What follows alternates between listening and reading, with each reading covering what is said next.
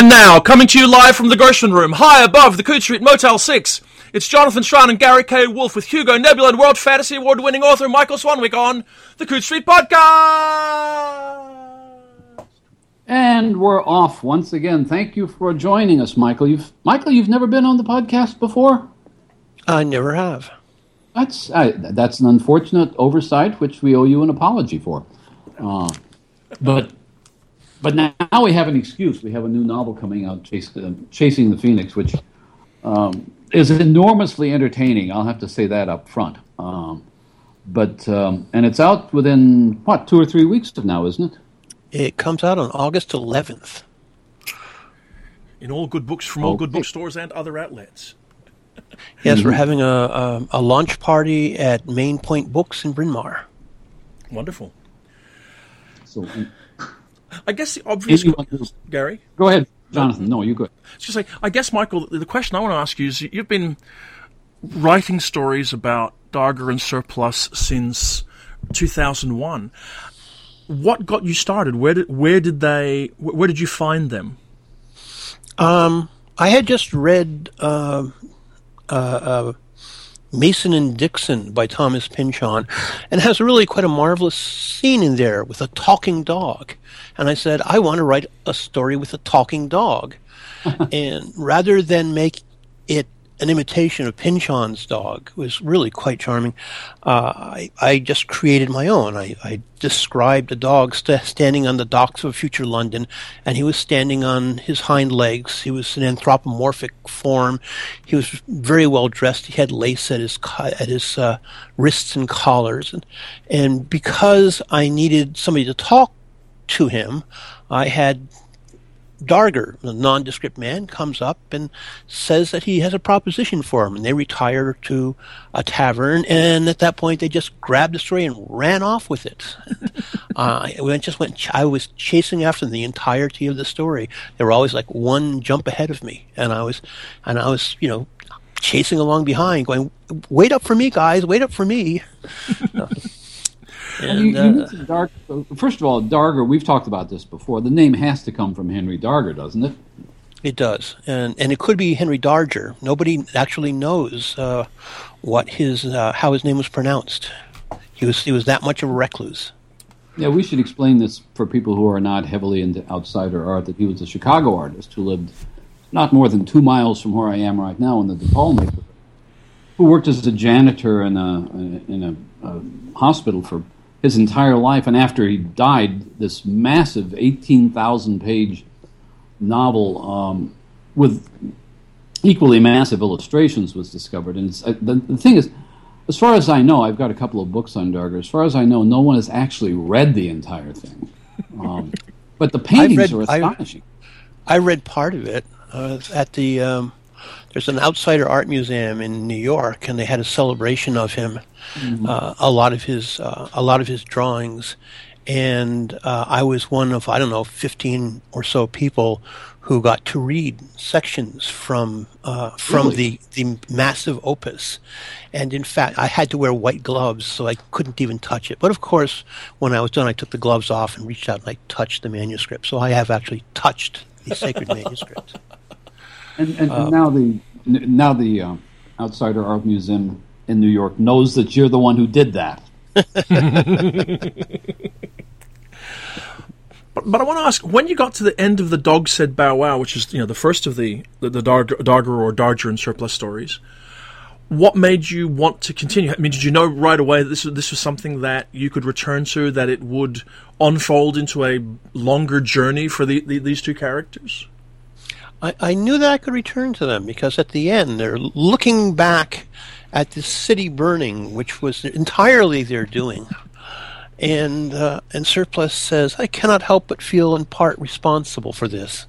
And Darger says, London has burned down before, and it will burn down again. Lift up your eyes. We're off to Moscow on the scam of our lives. And off they go. And the thing about a series character, about a series of stories, is that basically at the end of each story, you have to set the dial back to where you were at the beginning of the story. You know, and the Enterprise has always got to have the same people in it, and they're sailing off to find bold new worlds. And in my stories, they tend to be so fierce that this is not possible. A protagonist in one of my stories is not anxious to come back for a second helping. But Darger and Surplus are oblivious. They think that they're good people. They think they're having an excellent time. And they think that their lives are placid. They're completely deluded. They're completely out of touch. They're conning nobody as much as themselves. But they're having a good time in here somehow, in the midst of all this. So it makes them perfect series characters. Is that also the charm of the stories, the fact that they are deluded, do you think? Yes, they never learn. They live in a very cruel world with very horrible things happening, and they're innocent in their own way. They don't realize how awful the world is. They make some comments, about it. They're disapproving the presence of genocidal monsters from the internet, but they don't really feel that it's anything all that important. Well, it's interesting because it seems to me in Chasing the Phoenix that we get a little bit more of this distant backstory of mechanical civilization overthrowing our civilization and the monsters from the internet, as you say. And part of what comes across is that this is sometimes dropped off in bits of dialogue, but like a lot of my students, they seem completely oblivious to history. They are. And what happened in their distant past, nobody will ever be able to put together a really solid timeline for this, was that humanity achieved utopia, which was very much like a society we have now, and then it fell. I've been thinking about utopia. I've been thinking about the fact that there's this constant search for utopia, but the instant that you achieve utopia, it is going to end because human societies are not static. And so they're all set in the post-utopian future, which is a future in which there's been this enormous catastrophe which has conveniently destroyed everything that would make their kind of stories hard to tell, and then left a lot of science which is so far beyond anything we can achieve right now that you can still have miracles and wonders. So it's a convenient world for adventure. Does the arc of the stories and the novels begin to lead towards some kind of return to utopia, or I mean, does it? Probably a better question actually is more: is there an overall arching structure to this? Is there somewhere where Darger and Surplus are heading towards ultimately? They are on an accidental journey around the world. If you put all the stories together, including there are like 3 or 4 stories set in Europe, and at some point, as soon as I have free time, I want to go back and write some more. They wander about randomly, and yet they're always trending eastward from England to France to Greece to Russia and now to China. And they do not realize that they are on a trip around the world, but they are actually on a meaningful trip around the world. Surplus has to go back to the gene mills in Winooski in the domain of western Vermont to confront his origins. There are reasons why he looks as he does and why a great deal of money was spent to create him, and he has got to come to grips with that. And Darger ultimately has got to return to London, his birthplace. Now, when they get to London, assuming they get to London, the trip around the world will be complete. Their adventures will not end, but my plan is that will be at the point at which I stop chronicling those adventures. They would obviously go on because they have no idea what they've been doing. But and everywhere they go, although they don't know it, they're catalysts. They're catalysts of change, and they're putting an end to the old world. They're causing a lot of destruction, but it's actually very constructive destruction. And when they get back to London, Darger's going to find that it's transformed beyond his recognition. It can't be his home anymore. It's the dawn of a new age. But he'll never realize that. When you say they're continue, Gary. I was going to say that one of the things that strikes me more in Chasing the Phoenix, I think, than it did in Dancing with Bears, is that the actual changes are affected by the people that they encounter, and who are, it seems to me, relatively ineffective until Darger and Surplus show up with their various elaborate schemes, all of which seem to work too well, and then, well, late in the novel, I'm not giving any spoilers away, not that I believe a lot in spoilers, but we find out that there's a reason why their schemes work better than they ought to. But you've got a character in this one named White Squall, who's an archaeologist, and she's to me, one of the most interesting characters in the book, because she actually causes things to happen in a way that Darger and Surplus themselves don't. Well, all the people in China belong there, and they're engaged in constructive pursuits. They're trying to better their world, or else conquer their world, to make a place for themselves, to further the ambitions of their rulers. Mm-hmm. And they all have purposes beyond merely self-interest. Even the outlaw Fire Orchid,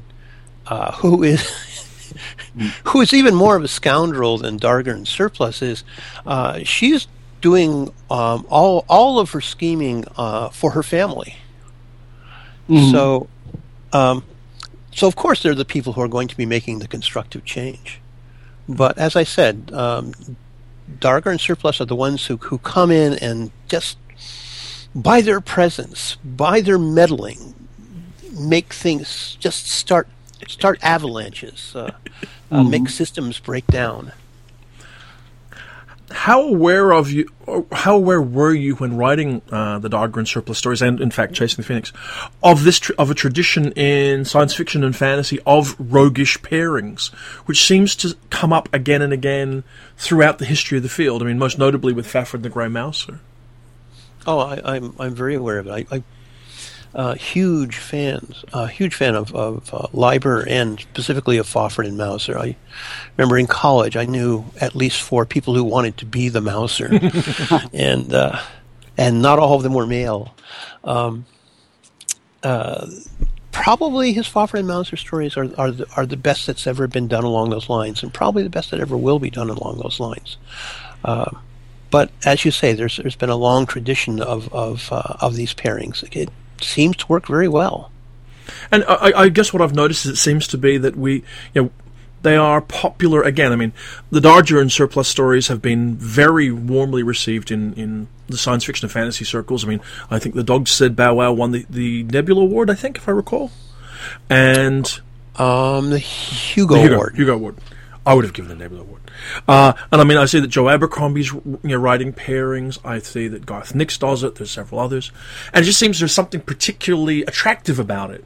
I mean, obviously, well, the influence of Liber himself, but there's just something. There seems to be something in the mechanism of having a pairing like that allows stories to function particularly well when you want to do this sort of thing.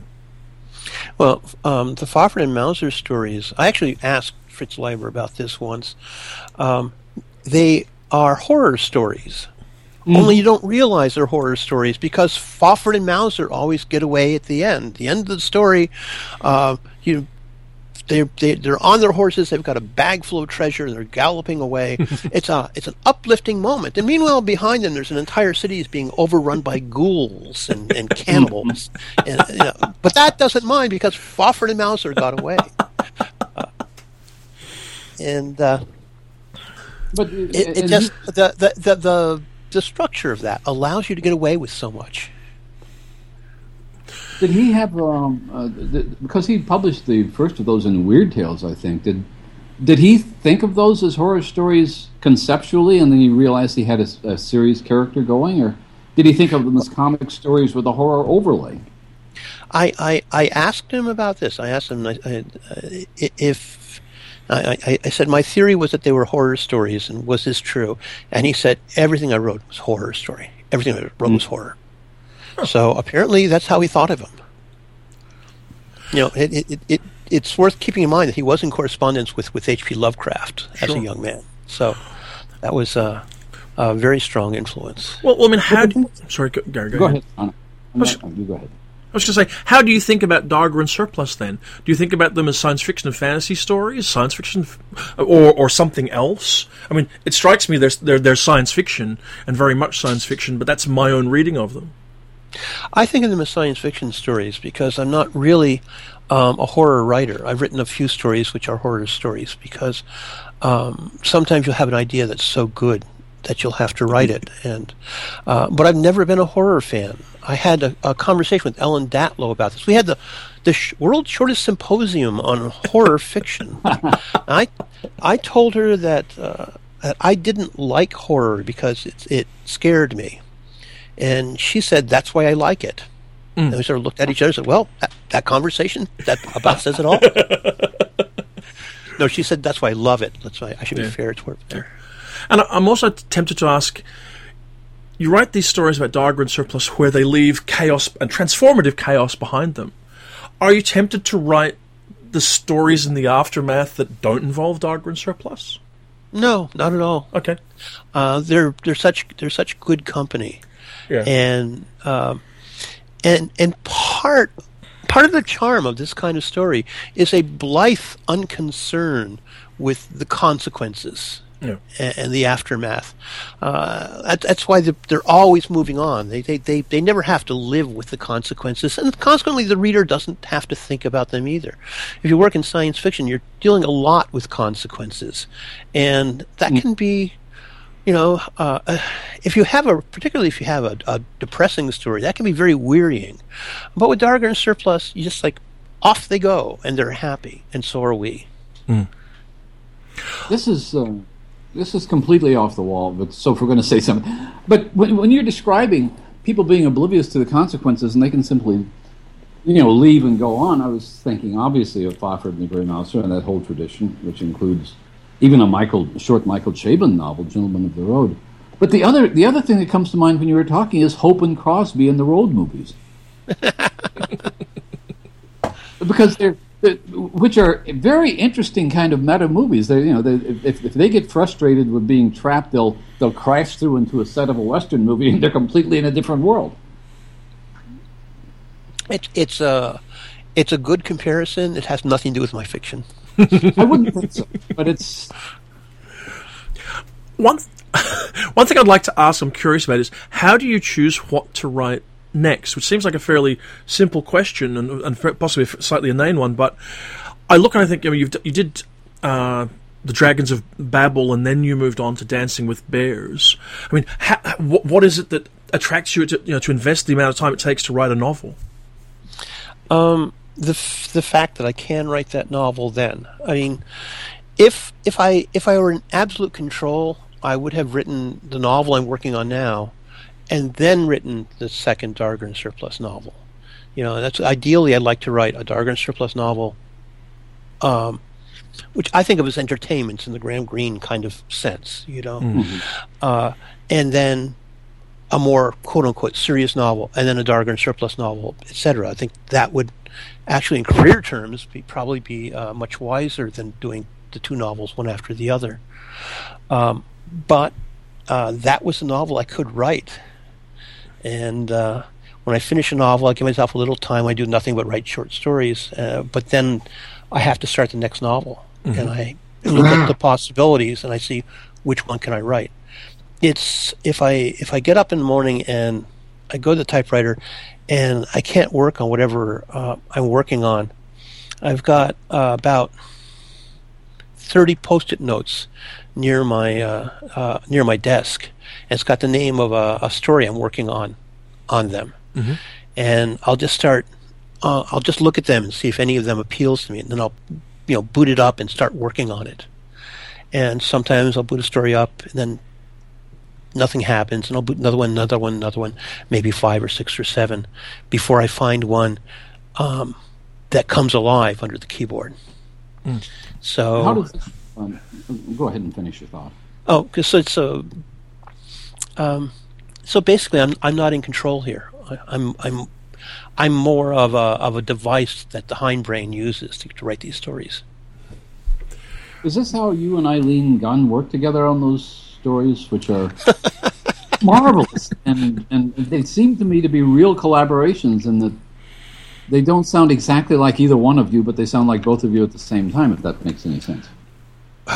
That they do. I think Eileen would compare it more to the process, more to the Civil War. I write stories with Eileen in large part because, essentially because I like Eileen's fiction. I'd like to see more of it.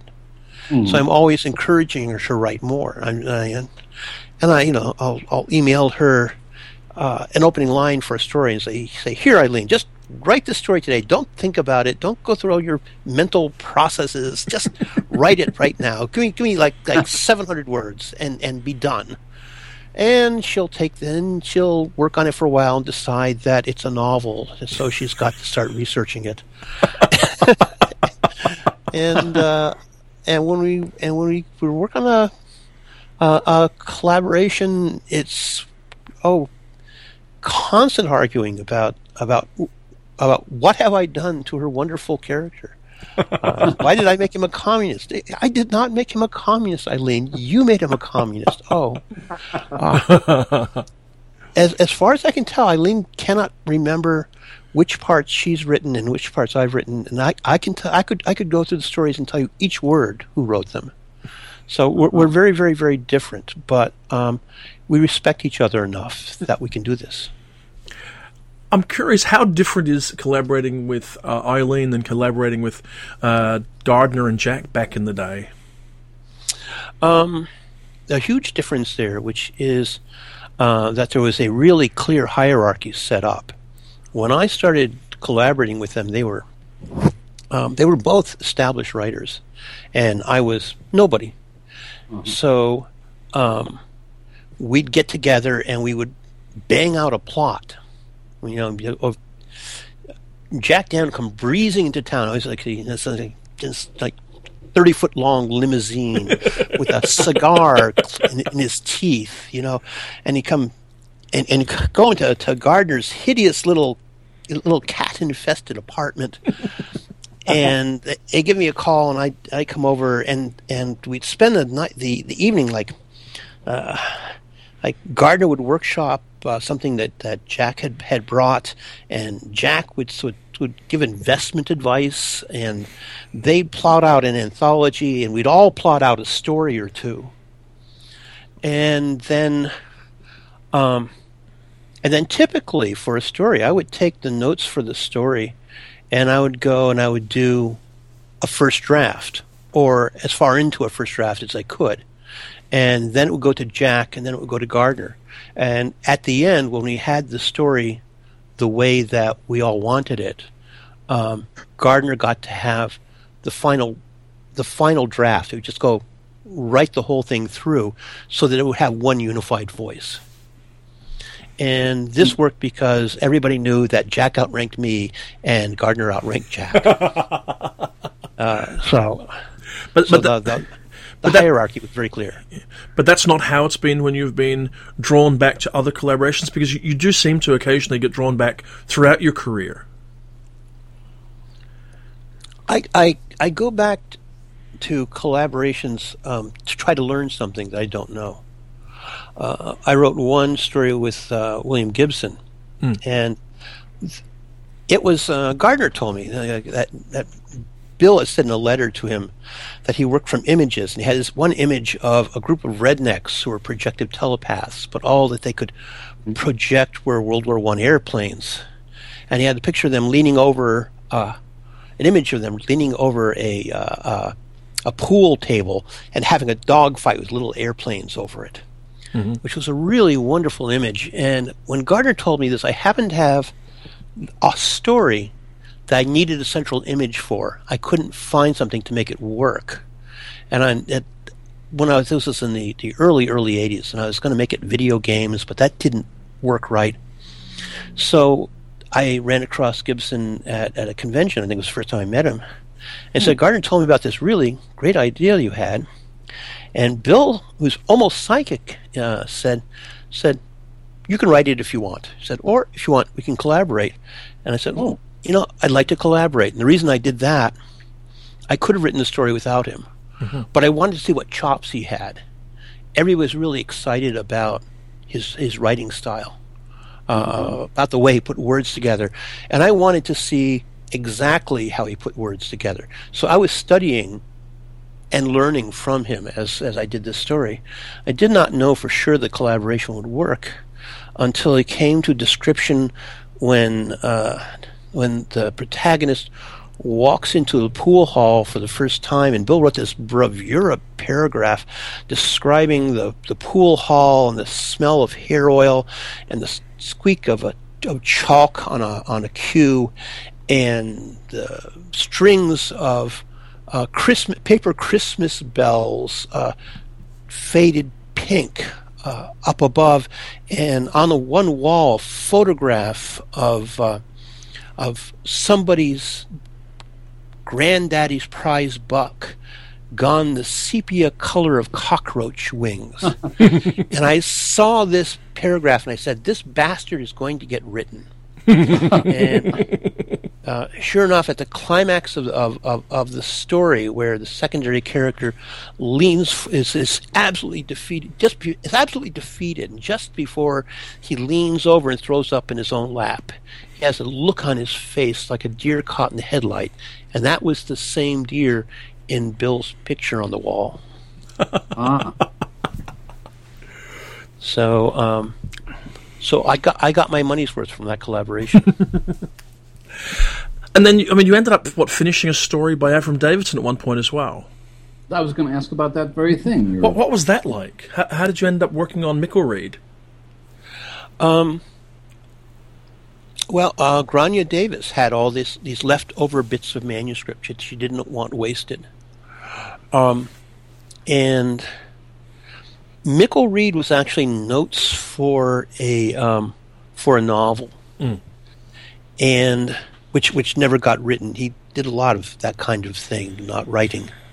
For such a prolific writer, he did an astonishing amount of not writing. And I took it and I turned it into a postmodern piece of fiction. And all that took was craft. I applied a lot of craft to it, but that was all that it took. Yeah. I think much more interesting, he wrote a story called Virgil Magus, King Without Country. Mm-hmm. Yep. Mm-hmm. And it went to Gardner Dozois again, and he suggested the problem with the story is if you read it read like the most brilliant man in the world talking about whatever entered into his head at any particular instant, just maundering on about this, that, the price of salts, court relations in ancient Rome, and then in the very last paragraph it all kind of snaps together and you realize that the entire thing is as tightly made as a Swiss watch, and there really is a plot, except the instant that you realize there's a plot, it ends. Yeah. So it didn't give the traditional rewards for reading a story. And Gardner suggested that Grania ask me to complete it. Yeah. And I looked at it and I said I can't start from there and then write the second half of the story because the contrast of prose would be just too extreme. Mm-hmm. So I took the very opening, which is beautifully written and very Baroque and very civilized and very involved, and I took and let that go on for as long as I thought that a reasonable reader would let me get away with it. And I stopped that, and then I wrote, it was about to explode, and I threw in an action scene. And then after the scene played out, it went back to Avram, and then it alternated like this. back and forth, and I did two tricks there. One was I used little clues as to what was going on, which was pretty opaque in Avram's story, and I expanded them. And I also threw in a few other things, like a very naive but charming Chinese monk, I believe he was.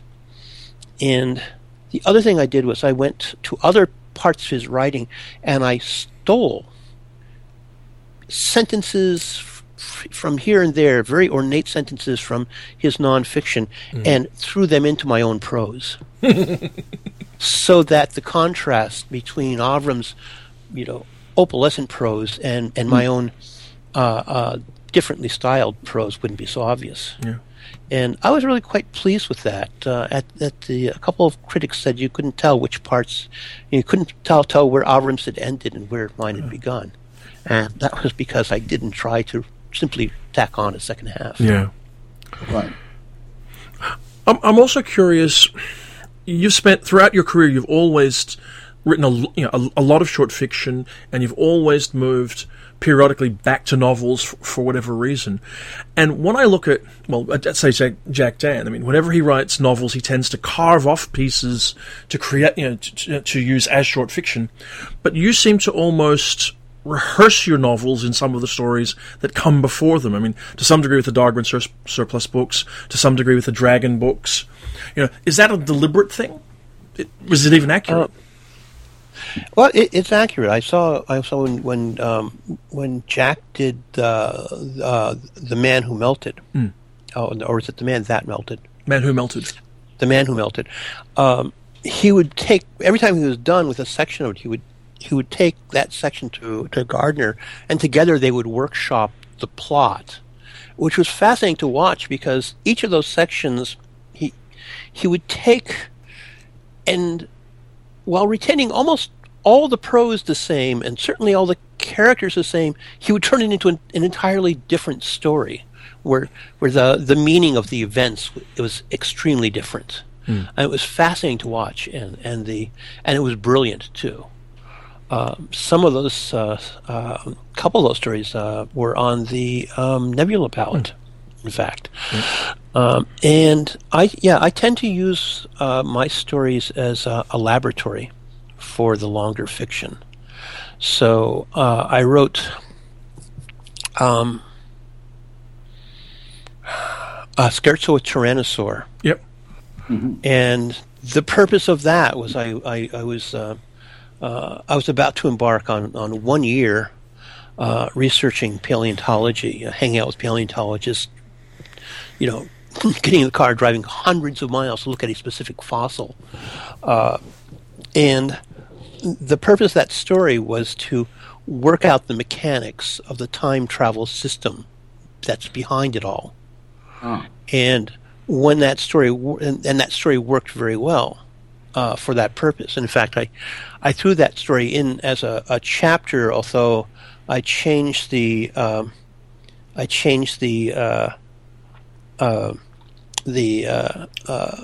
period that was set in, and I changed the Tyrannosaur to a plesiosaur, and I changed all the events and the meaning of the events. But other than that, it was almost the same. It's the same, yeah. And I guess what you did that with Cold Iron as well for the Iron Dragon's Daughter, and a few others. Cold Iron was just the opening of Iron Dragon's Daughter. I think there's maybe 2 sentences had to be changed for the novel. Okay. Yeah. It was just one of those things where you come up with an idea, and it grabs you, and you start to write it. And then when the story is done, you go, that story could go on from here. That story could continue. And so that novel, The Iron Dragon's Daughter, which starts with Jane Alderberry, is a girl who's been stolen by the elves and forced to work in a factory building dragons. So the very opening section, Cold Iron, is the Dickensian section. And then the rest of it does come in sections. There's a section where she's in high school, so it's even worse than being imprisoned in a dragon. And there's a section when she's in college. and so on. So it was in its way episodic, but when I was writing it, I was thinking I was deliberately writing it in a series of gyres. I was thinking of Yeats's series of gyres, because her problem was that she had been stolen from our world, and she was in a world she didn't belong in, and there was no place for her in that world. And she kept trying to find a place. And every time that she tried to find a place for herself, it ended in failure. But at the end of the failure, she would pull herself up and dust herself off and try again on another level. And ultimately, she does not realize this until the very end. What she's looking for is meaning in life. So there's only one place you can get this. This is why at the end she has got to actually meet the goddess face to face and ask a few harsh questions. So I was pleased with that book up and down, I have to say. As much as people are happy to see, I was happy to see Chasing the Phoenix, another Darger and Surplus novel. I know you have a lot of readers who are wondering if we're going to see any more of that world, of the Iron Dragon's Daughter and the Dragons of Babylon. I'm working on the third novel. Excellent. Good for us. And this one is all about mothers and daughters. So it's, in fact, originally when I first thought of the idea, the title was going to be Mother of Dragons. But this obscure writer named George Martin has made that absolutely not possible. So I don't have a title for it now, but my agent tells me it should have the word dragons in it somewhere. Well, I'm curious. I mean, how did you move from? Was it the book that you couldn't progress with when you were pulled into writing Chasing the Phoenix? Because I mean, I noticed that there's been about 4 years between Dancing with Bears and Chasing the Phoenix. I'd have to check. It would be one of the books I couldn't progress with.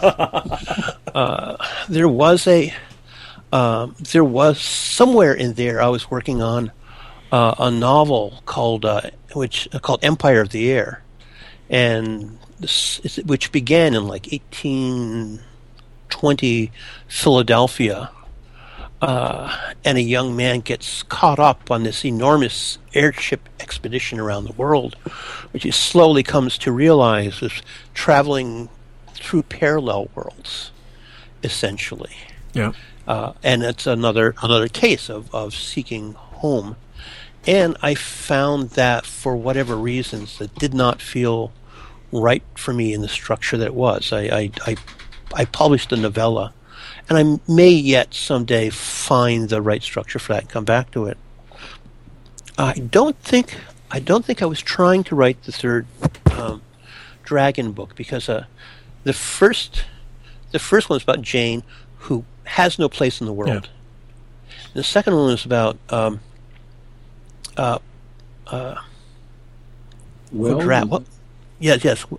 LaFay. Yeah. And Will does belong in his world. So his quest is the exact opposite of hers, to find a place for himself in a world where he belongs.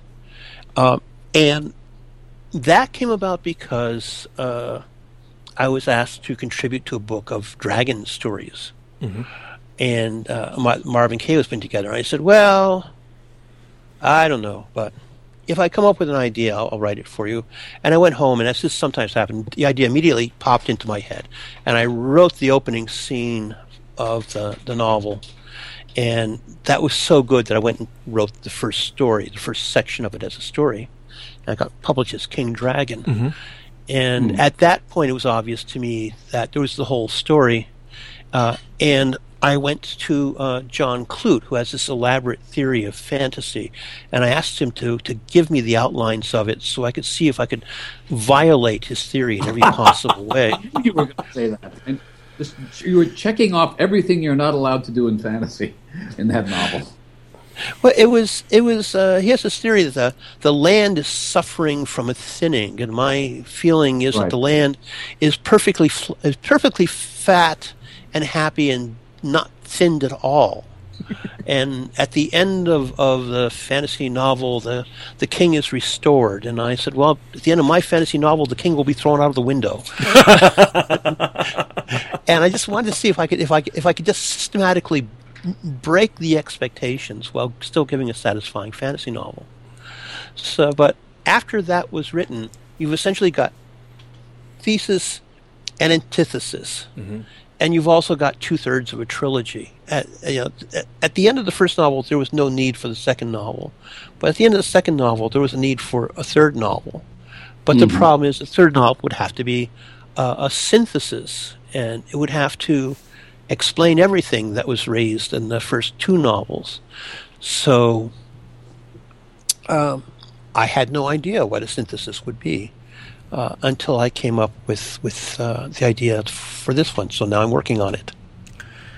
And when do you feel like you will be done with it? Is that the kind of thing you can predict when you're writing, or do you just end up where you end up when you're done?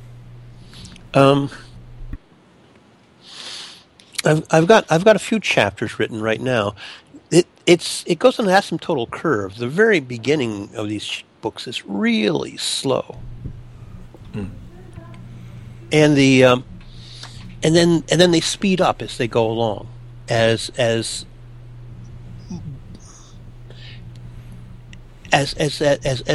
basic conceptual problems are all solved, and I can just write the plot then. Yeah. The more I understand it, the faster I can go. So it'll be at least a year, maybe a year and a half, depending on how fast the next two chapters go. But some of I understand the technical problems, but I think the Dragons of Babel, maybe more than the Iron Dragon's Daughter, maybe even more than the Darker and Surplus things, looked like you were having a lot of fun just subverting everything you could find. And I remember, I may not be remembering the scene exactly, but I'm actually remembering my own review of the thing where. Because I'd found this quotation from Ursula Le Guin saying something like there are no transistor radios in Elfland. It's her novel about her essay. I don't know if I did that deliberately or not, but I know that when I wrote it, I could not avoid thinking of that. But for me, that was a magical moment because they're on the train to the Tower of Babel, and somebody switches on the radio, and out comes this music that sounds like the music that was sung by the stars on the first day of the creation. And he says, "What is that?" And somebody says, "It's Take the A Train by Duke Ellington." Duke Ellington, yeah. And the reason I was happy with that is if you stop and think, in fantasy, they're always describing this absolutely wonderful, cosmic, beautiful music. Yeah. And then you go, well, what would it sound like? And then you say, "Take the A Train" by Duke Ellington. Go, yes, exactly. That is exactly that beautiful. Yeah. That is exactly what they're reaching for, that kind of beauty. I was happy with that. I also note that Rachel Pollack also violated Ursula K. Le Guin's essay because Le Guin said that you could not set a fantasy in Poughkeepsie, and Rachel Pollack did. So, with Unquenchable Fire and then Temporary Agency, and they were both wonderful books. And we should mention the title. I just remember the title of the Le Guin essay is From Elfland to Poughkeepsie. Yeah. And in her defense, she wrote it 30-some years ago, so it's not as though this is... you don't... In a sense, you could see it as a challenge to fantasy writers. None of us have any complaints about Le Guin or her writings. But whenever somebody says you can't do that, well, how many writers are there now who have written stories set on the other side of the singularity? Yeah. It's as soon as you say you can't do it, that's just an invitation to find something really interesting. I'm curious.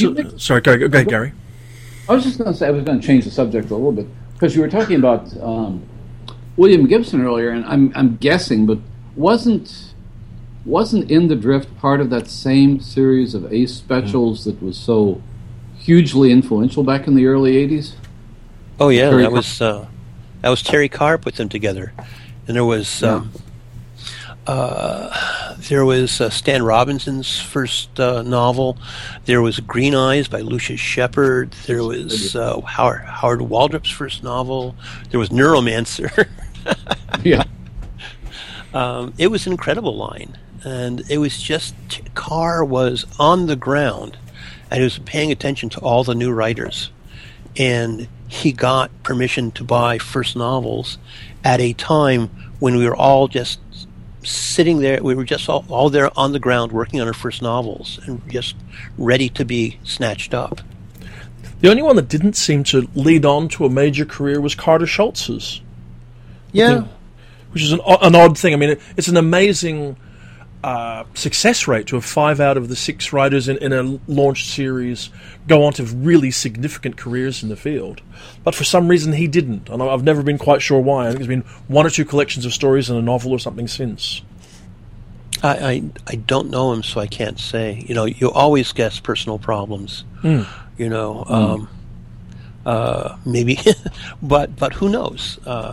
Maybe he just got interested in something else too. Yeah, it was in some ways, at least in the last 50 years, I'd say, the most remarkable string of editorial successes within a 2 or 3 year period. I mean, Carr must have been some sort of genius. Yeah, he was. He knew. He was one of those people who just know the field inside and out. And it was I was much, on the Nebula. Sorry, what were you saying? I was on the Nebula jury with him for several years, and our remit was to read everything that had been published in science fiction, and to then vote on whether or not to add one work per category to the Nebula ballot. There were complicated reasons why this seemed a good idea at the time, and it was enormous amounts of work. But the big payoff was getting letters from the other people, most specifically from him. His knowledge of the field was breathtaking. His insight into it was quite wonderful. What was it like actually working on Into the Drift with him? I mean, I've heard stories from, I've heard stories from Bill Gibson talking about having his manuscript wrestled around and redirected. What was that like for you? He asked for changes to, I think, 4 or 5 words. Really? Yeah. Was that as gentle a hand as you'd expected handing in a first novel?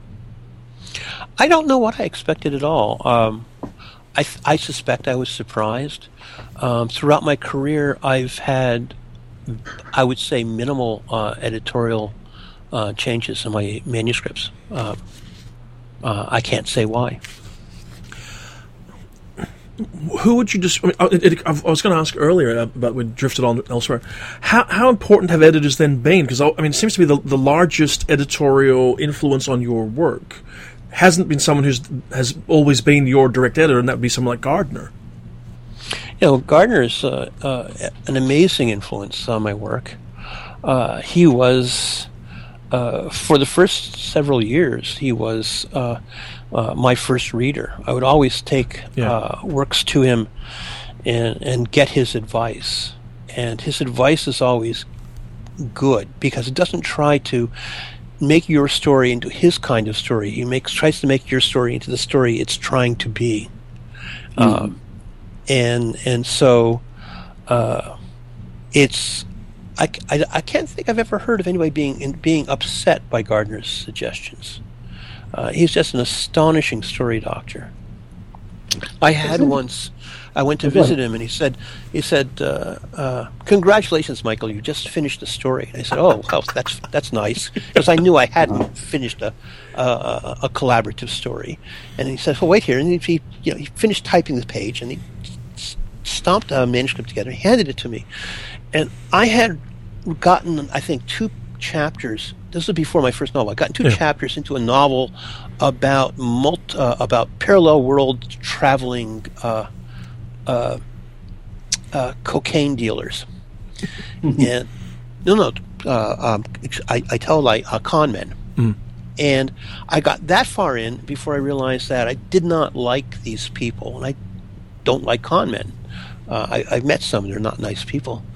So I gave it up. And Gardner thought it had like a really good scam in there, based on the big scams, the big store scams.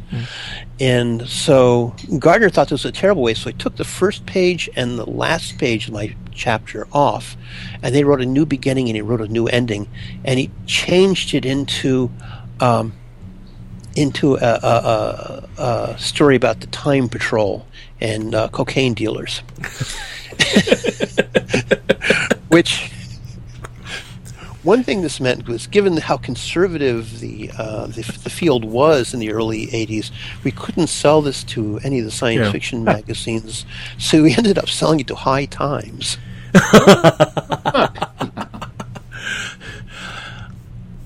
Are you sorry? Continue, Gary, please. I was just going to say that I'm wondering now what Terry Carr and Gardner have in common, because both of them fit your description of people who just know the field inside and out. They know detail, they remember details of, it seems to me, thousands of stories and novels. And yet both have had the capacity to recognize that something that violated most of the conventions of the field was going to be something new and something innovative and something worth looking at. There are a lot of editors who knew the field inside and out back in the 80s that probably would have taken a pass on In the Drift, on Neuromancer, on Them Bones, on a lot of these things. So the brilliance seems to me to be in knowing not only what the field has been, but what it hasn't yet been, and recognizing something new that still would fit into that history in some way. Does that make sense? And they're both very receptive to the new, and they didn't insist that things that stories adhere to the way stories always have. I know when Gardner became editor of Asimov's, he went in with like a little list of things he'd like to accomplish, and they were all very specific things. And one of them was there was a group of 5 stories. I thought of it as a gang of 5 stories, which couldn't be sold, and he wanted to buy them. And I forget 2 of them now, but one of them was one. I forget 3 now, because one of them was mine. There were 2 others I forget. One was Pat Cadigan's Rock On, and one was Howard Waldrop's Flying Saucer Rock and Roll. Nobody would touch any of these stories because they were too weird. Pat Cadigan's story was about punks, and Howard Waldrop's was about doo-wop music. These were things that nobody wanted to even think about. I remember, enthusing about Howard's story to George Sithers, and he kind of got this stiff, frozen look of horror on his face. Largely because it's also not about much. It's a strange story to be as effective as it is. Oh, it's a lovely little story. It is. I wanted to ask you as well, one of the things that you have been doing over the last several years is writing this series of Mongolian wizard stories over at Tor.com. How did you come to start writing those? I am absolutely not sure. I do know that I was thinking about how there used to be there used to be the series of Odra. There's a series of stories about 19th century wizards. The name's gone right out of my... The Lord Darcy stories. Yeah. Oh, okay. Everybody used to know the Lord Darcy stories.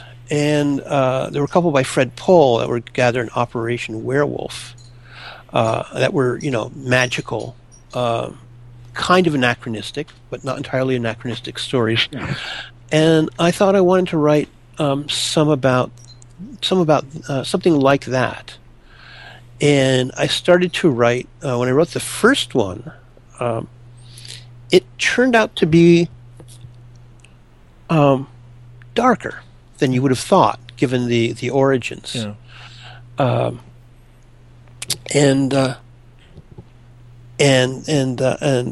as soon as I finished one, I recognized it as a series story, partly because the models for that were series stories, but also because the first story set just before the beginning of war, and there's a large war coming on. So I could see that there was, a long story arc that could be done, and without giving away too much, I know it'll be about 21 stories all told. Wow. Which I think six are written and sold. It could be 7. I'm not sure. And I know who lives and who dies and what the major points are going to be. And sort of the interest in this sort of thing is not just doing a series story, but telling a larger story with emotional resonance over the whole body of it. And so that seemed interesting to me. And also Ritter is the hero, the lieutenant in the werewolf corps. Yeah. Is an interesting character. When I began writing him, he was, I needed somebody in that position, and I figured I would figure out his personality as the story went along. And by the end of the first story, although I think he's a perfectly sympathetic character, and he's a decent man trying to be a decent man in very difficult circumstances. I realized that he was a proto-Nazi. If Adolf Hitler had come along, he could have swept up Ritter in the enthusiasm. So that Ritter's always, although he does not realize it, he's always on the edge. He's always on the edge of moral catastrophe. So that his challenge through the series of stories is to retain his soul, and of course, as a writer, my job is to make that not a very easy or pleasant thing for him. So we shall see. Well, if there's supposed to be 21 of these stories, there's 4 of them I think are out at the moment on tour, and there's I think 1 more scheduled before the end of the year at least. And 2 more written and sold to tour. For some, is there a time in your mind when what I guess would be the first of several books of these stories would be compiled? Well, 21 stories. They're pretty short stories. They're like 5,000 or 6,000 words on average. So they would all fit into one book. So this is another decade-long project to sort of sit in the background and come out bit by bit. It is, I'm afraid. Well, as long as don't apologize. I'm enjoying this. As long as we're just going to annoy you, Michael, with more things we'd like to see. One of the things I've found valuable is some of the nonfiction and critical work you've done, which is there's a monograph on Hope Merlees, which is really the only monograph on Hope Merlees. There was a lecture that you gave and published somewhere back in the 80s on postmodernism that I know I and a number of other people, I think John Kessel, was one who just used this to explain the whole concept of postmodernism to mostly science fiction readers who were pretty much hostile to the concept in the first place. And there have been other essays, and there was a piece, what am I thinking, on James Branch Cabell. So are you working on anything along those lines? Because you are a really very interesting critic and scholar of the field as well as a writer.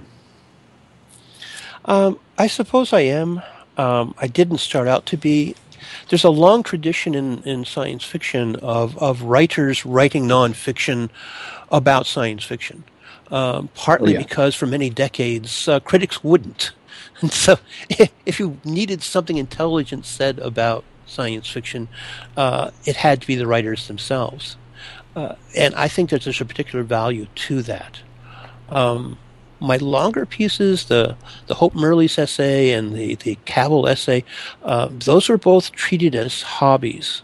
I was careful not to give my real writing time to them. That was all done on weekends or on days when I said, I'm not going to write at all. I'll just work on.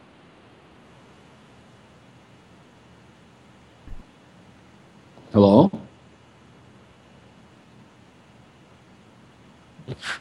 And with her nephew, Count Robin Ian Evelyn Stuart de Lalonde Merlees, Yep. who was the Laird of Greater Barnara the titular Prince of Coronata, and the Rouge Dragon Pursuivant in the College of Heralds. So, it's like getting a phone call from a count is for an American. It's like getting a phone call from a talking rabbit.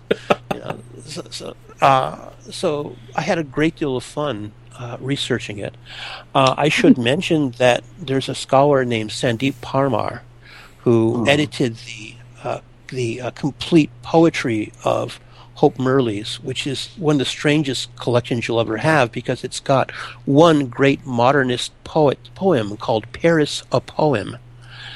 Yes. And then it has a lot of very conventional poetry.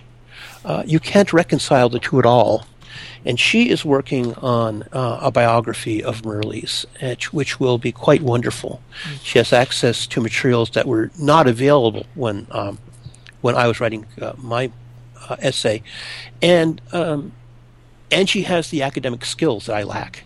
So it's a book that I'm looking forward to enormously. Her biography.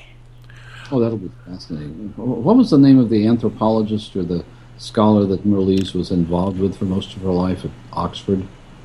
Do you know what I'm talking about? Jane Ellen Harrison. Yes. Yes. Harrison. Yes. She was.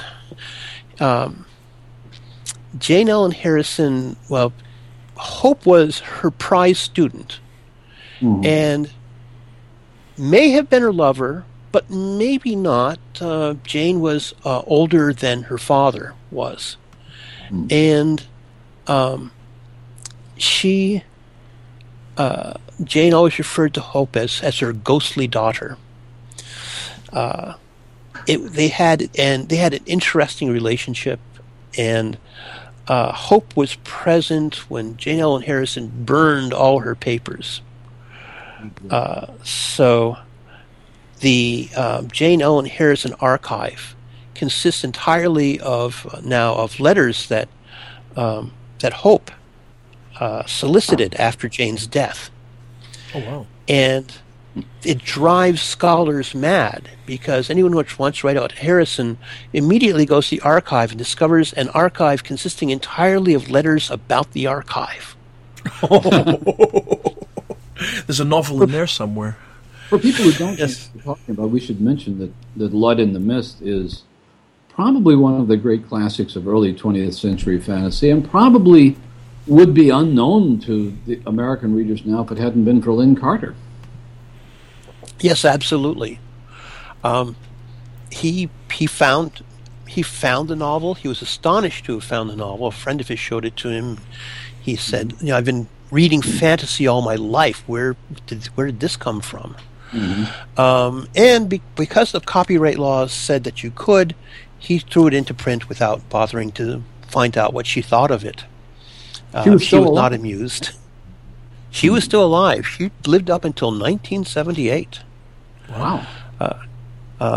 And there, a great many lost opportunities to interview her. She was interviewed by a few people, and they're valuable sources of information.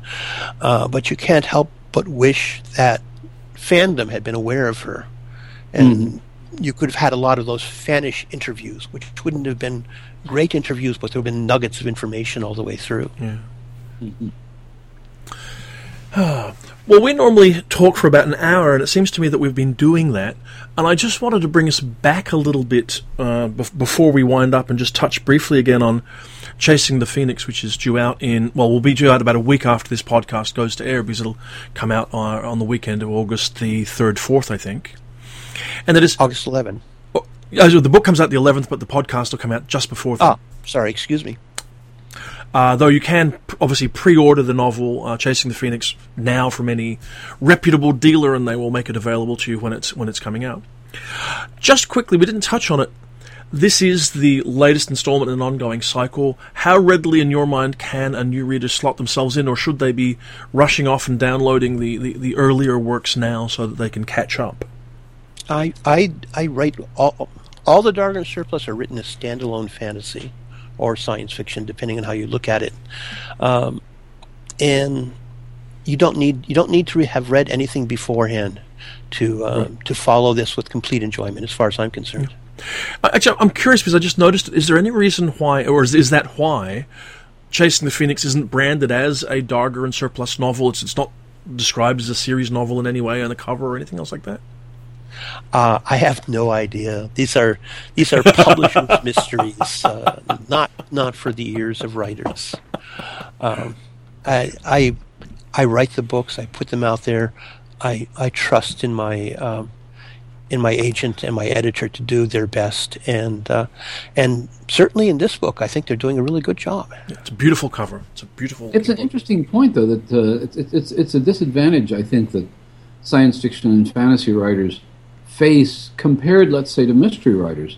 That a series of mysteries, whether it's, let's say, Robert Parker's Spencer series or Sarah Paretsky's Warshawski series, you don't assume there's any continuity. You just assume that this is a series based on characters.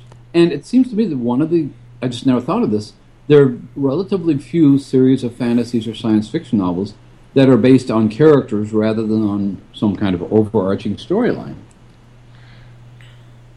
Oh, surely. Keith Laumer's Retief novels, and okay. And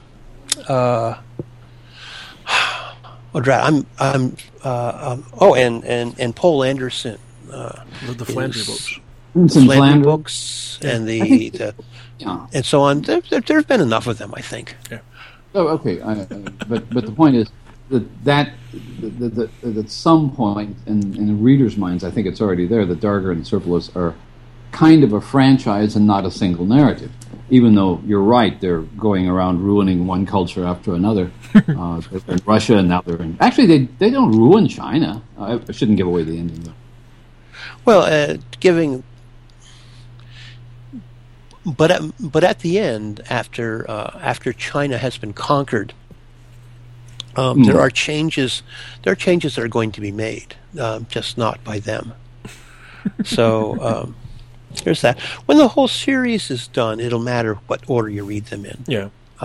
If you want to get the enjoyment of the whole meta narrative. Yeah. But for people who like to just have a nice, entertaining book to read, just anywhere at all. Yeah. I think. Yeah, there are allusions. There are allusions in Chasing the Phoenix to events in Dancing with Bears. But if you didn't know that there was a novel called Advancing with Bears, you'd think it's just part of the general backstory, which includes their burning London to the ground and selling the Eiffel Tower to people in Paris. And so the burning London to the ground was their original sin. And any country they come to, the question is will they burn its capital to the ground or not? I'm not sure if I want them to come to Australia or not. So there's like mixed feelings, about them arriving in your nation. Yeah. Well, look, it's been a great pleasure having you on the Coode Street podcast at last, Michael. Thank you very, very much for making the time today. We really appreciate it. Obviously, Chasing the Phoenix will be in good bookstores on August the 11th. There's the launch coming up. And in Wicked bookstores as well. In fact, any kind of retailer that sells books at all. We hope so. or can be digitally downloaded by purchasing Kindle-y kind of editions or something. But that'll be August the 11th, and you're saying there's a launch coming up in Bryn Mawr just before then, I think? Exactly on the 11th. I wish we all could be there. But until then, thank you very much. I've loved the series so far. I'm looking forward to Chasing the Phoenix. Gary, you've got your review coming up shortly in the magazine as well, in Locus. The September issue. Yeah. Good. Well, we shall no doubt talk about it again then. But until then, thank you, Michael. Thank you, Gary. This remains, as it always has been, the Coode Street Podcast.